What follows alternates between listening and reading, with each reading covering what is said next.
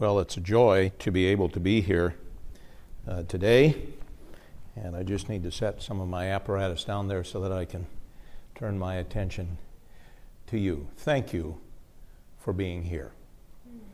I want to tell you how much it means to me as an individual who has a responsibility in God's church to think about how we are going to deal with the great task that we have before us. We are living under war conditions because there is a huge challenge that is going on. There's a conflict that's called the great controversy between Christ and Satan. And it's being played out in the lives of individuals, real people. The challenge that we face is that so many of us have grown up in this room watching things on television, seeing films, videos, and so on of things that are not real. And we become accustomed to the sense that it's no big deal because those people will appear in another film on another day. But the reality is that the challenge between salvation and sin is a deadly challenge.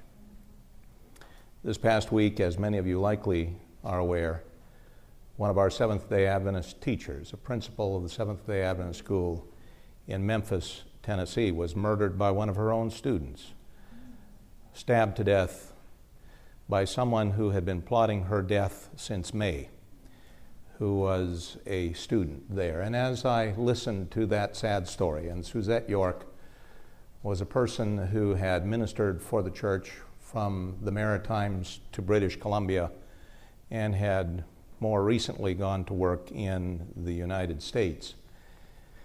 As a principal and teacher, I thought to myself at the time that she got up that morning, she did not know that this was her last day. And by 11:15, she was dead. We live in a time and under circumstances that are very serious, very challenging. And the reality is that Christ needs for us to understand that so that we can, as people who are a part of His church, be as serious about sin and salvation as He Himself really is. Amen. I appreciate the fact that there is across Canada and I think throughout the North American division a renewed sense that God is touching and inspiring men and women in different places and from different backgrounds with the same burden and the same conviction that Canada is a beautiful place, but we don't want to be here forever. You follow what I'm saying? Heaven is our home. Amen. That's where we belong. And God has a plan for individuals. He has a plan for you and a plan for me. The plans that God has encompasses the need for us to, with urgency, communicate the gospel to individuals for whom the very concept of the gospel is a foreign term. Many of the people who are your contemporaries have no knowledge of Jesus or God as a Savior. To them, the terms God or Jesus have only been heard from the reference of profanity. Many of these individuals have no point of connection. The challenge of the Seventh-day Adventist Church in North America today is the same challenge that we faced many years ago when the church determined that it was going to take the gospel to China, when it was going to take the gospel to foreign lands of Asia, of Africa, and other contexts, where now the gospel had to be presented to people telling about a God that they were not familiar with, using techniques that we had never used in the church before, expressing in language which was foreign to the way that the older saints were accustomed to hearing the gospel presented. And I'm excited because I know that you are up to that challenge. God would not have asked you to come here and would not have inspired you to be in this room if He didn't have the power within His reserve to make it happen through your hands and feet and your mouth.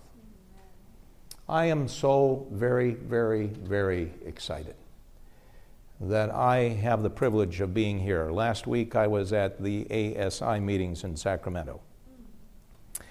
It was exciting to sit with an old friend of mine who we talked about some innovative ways of doing evangelism.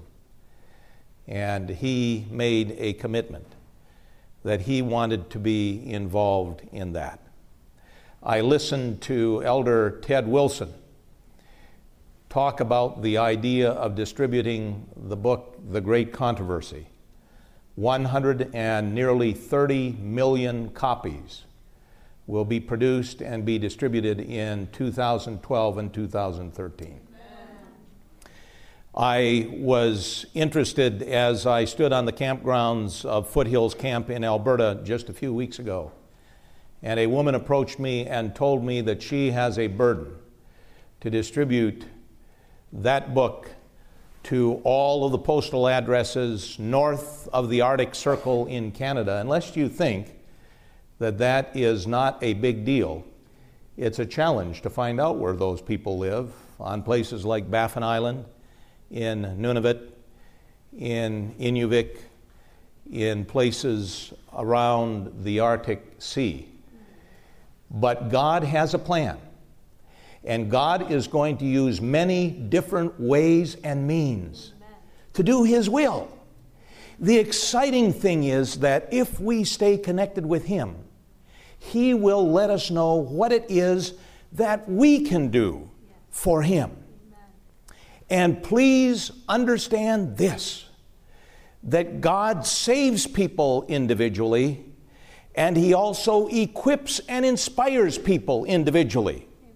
So when you look at your brother or your sister in the pew, it is important to understand that God is not necessarily going to use that gingerbread man cookie cutter to punch out identical Christians with identical abilities to do the same job. You can do something where you live that I could never do, and vice versa. I'm excited because everywhere I go, I hear stories from people who God has spoken to. I think about the folks at Black Falls who decided to study the Bible at the public library certain nights of the week. God inspired them just to sit there and open up the Bible in a library near the fireplace. And God led individuals to wander in through there and say, "What in the world are you doing?" And then God gave them the intuition to say, "We're studying the Bible. Why don't you sit down and do it too?"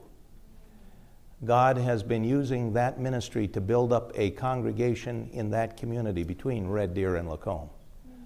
I was there the other day with Dr. Dennis Marshall, our education superintendent, as we sat in the Sabbath school class. God is using men and women wherever they are. When I was sitting in Winnipeg just a few weeks back, I found myself sitting next to a man who I'd never met before, and he'd never met me. And the speaker mentioned that I was there from the Canadian Union, and after the end of the service, he turned to me and said, "So, tell me what you do." Well, that's an interesting question, because I'm still learning what I do myself. But in the conversation, I learned that he was a new Adventist. Somebody came up and said, "This guy's a new Adventist." And I said, "He is? You are?" He said, "I am." "How old an Adventist are you?" I said. 6 months, he said. Wow. They said, today is one of his off days. Normally, you wouldn't be able to sit in this pew because he would have it filled with people that he brings to church with him. Amazing, isn't it? Because he figured out that because Jesus had touched his life, the important thing for him to do was to say to people, "Why don't you come with me and we will go to church together and hear the Word of God." Amen. In Montreal the other day, I sat in a meeting. Next to me was a young man who, when they said, "Pray with the person next to you about something specific," I said, "What would you like me to pray about?" He said, pray for my brother. He doesn't know God. He's a very godless sort of an individual. We come from a godless family. And then I discovered that he'd only been in the Adventist church as a Christian and in any church as a Christian for a period of 2 years. In that 2 years, he had brought his wife to Jesus and to the Seventh-day Adventist faith. And now he was praying that somehow God would give him the heart of his brother. And we prayed together there. And we said, God, give us people so that we can bring them to you when you come again. The purpose of the church is not to crawl into a big sleeping bag and stay comfy until Jesus comes. There are some who have that vision, but that was not Jesus' plan. Jesus said, go ye into all the world and preach the gospel.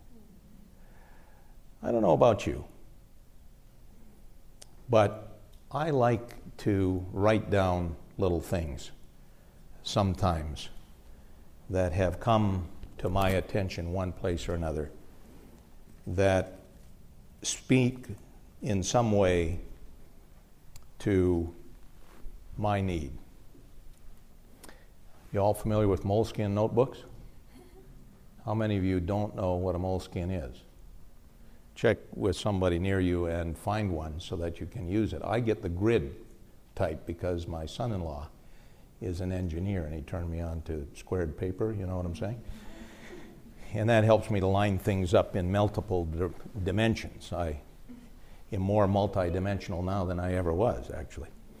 But what is interesting in this book is I have written down passages of Scripture, and I've also been led to make my own compilation of the writings of Ellen White that is special for me. One of the things that I discovered in a little book called Gospel Workers is this little statement on page 194 that I've copied here. It says this: those who have been most successful in soul winning were men and women who did not pride themselves on their ability, but who in humility and faith sought to help those about them. Jesus did this very work. He came close to those whom he desired to reach. How often, with a few gathered about him, he gave his lessons, and one by one, the passers-by paused to listen until a great multitude heard with wonder and awe the words of the heaven-sent teacher. It's not about speaking to a big congregation. In another place, I remember that little statement made by the servant of God. It says that Christ had a faithful regard for the one soul audience. One by one. One by one. Back a few years ago, my wife was one of the managers of a bagel shop. It was interesting. I lived in a community where I was the only guy on my block, besides the Chinese people who were my neighbors, who did not attend one of the local synagogues. I had 10 bagel shops in 5 minutes of my house. That gives you an idea of where I lived. It was a wonderful Jewish community. But what was interesting to me was in the middle of that Jewish community were about 3 fellas who would show up first thing in the morning with their Bible, get themselves a bagel, get themselves a little warm beverage. For us, that would be herbal tea, wouldn't it? Just checking to make sure how Adventist you are. And so they would sit there, gather together, and read Scripture together. What a witness. I thought to myself, God has so many avenues for us to do His bidding. And so God will inspire you. This afternoon you're going to go out and you're going to take some material to people in the community. What a wonderful opportunity that is. In Canada, we have the joy of not having to go overseas to engage in missions to every nation, kindred, tongue, and people. Those people have come here. In Vancouver, we have 500,000 ethnic Chinese. Here we have a large Chinese community. We have people from every part of the world. Every one of them can have the opportunity to hear the voice of Jesus, one way or another. So today, you are going to go and you are going to have the opportunity to share your faith. I want to pray that God will send His mighty angels beside you. I want to thank Him for your presence here. I want to thank Him for your energy. And I want to thank you for being a part of God's church. Together, we are going to do things that God designed should be done just before He comes again. And I really believe that we're going to see Jesus soon. Amen.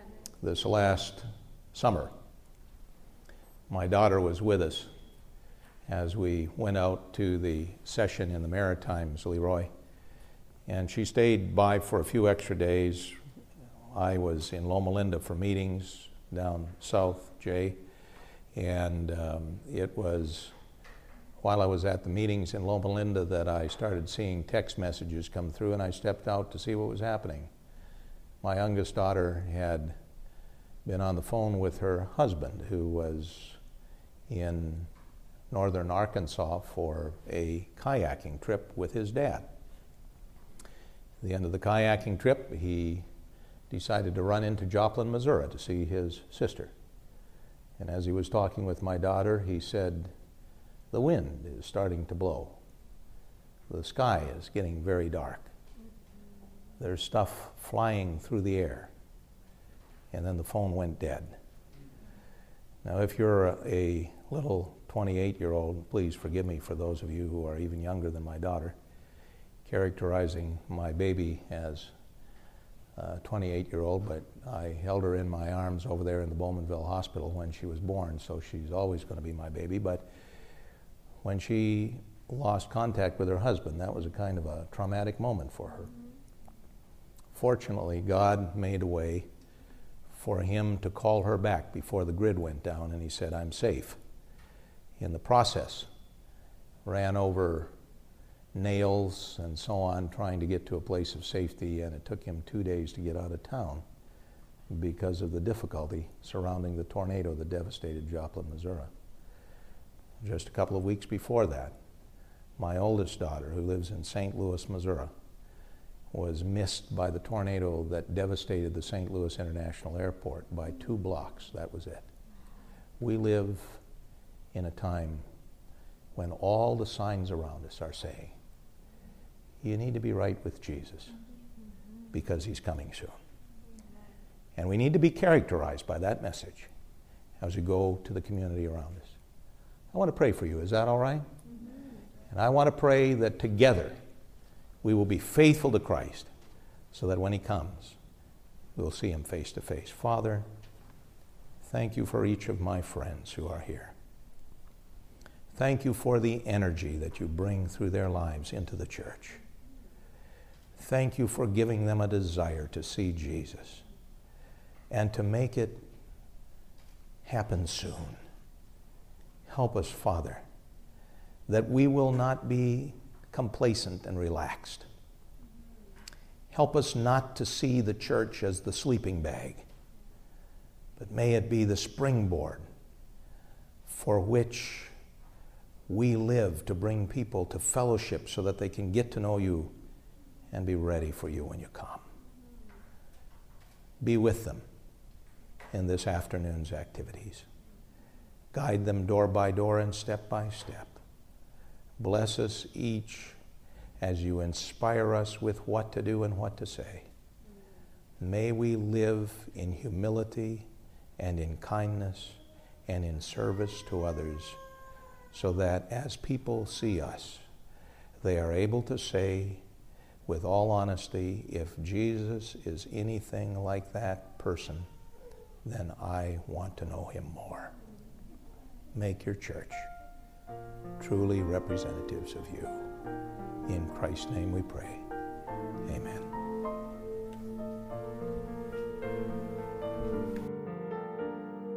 This media was brought to you by Audioverse, a website dedicated to spreading God's Word through free sermon audio and much more. If you would like to know more about Audioverse, or if you would like to listen to more sermons, please visit www.audioverse.org.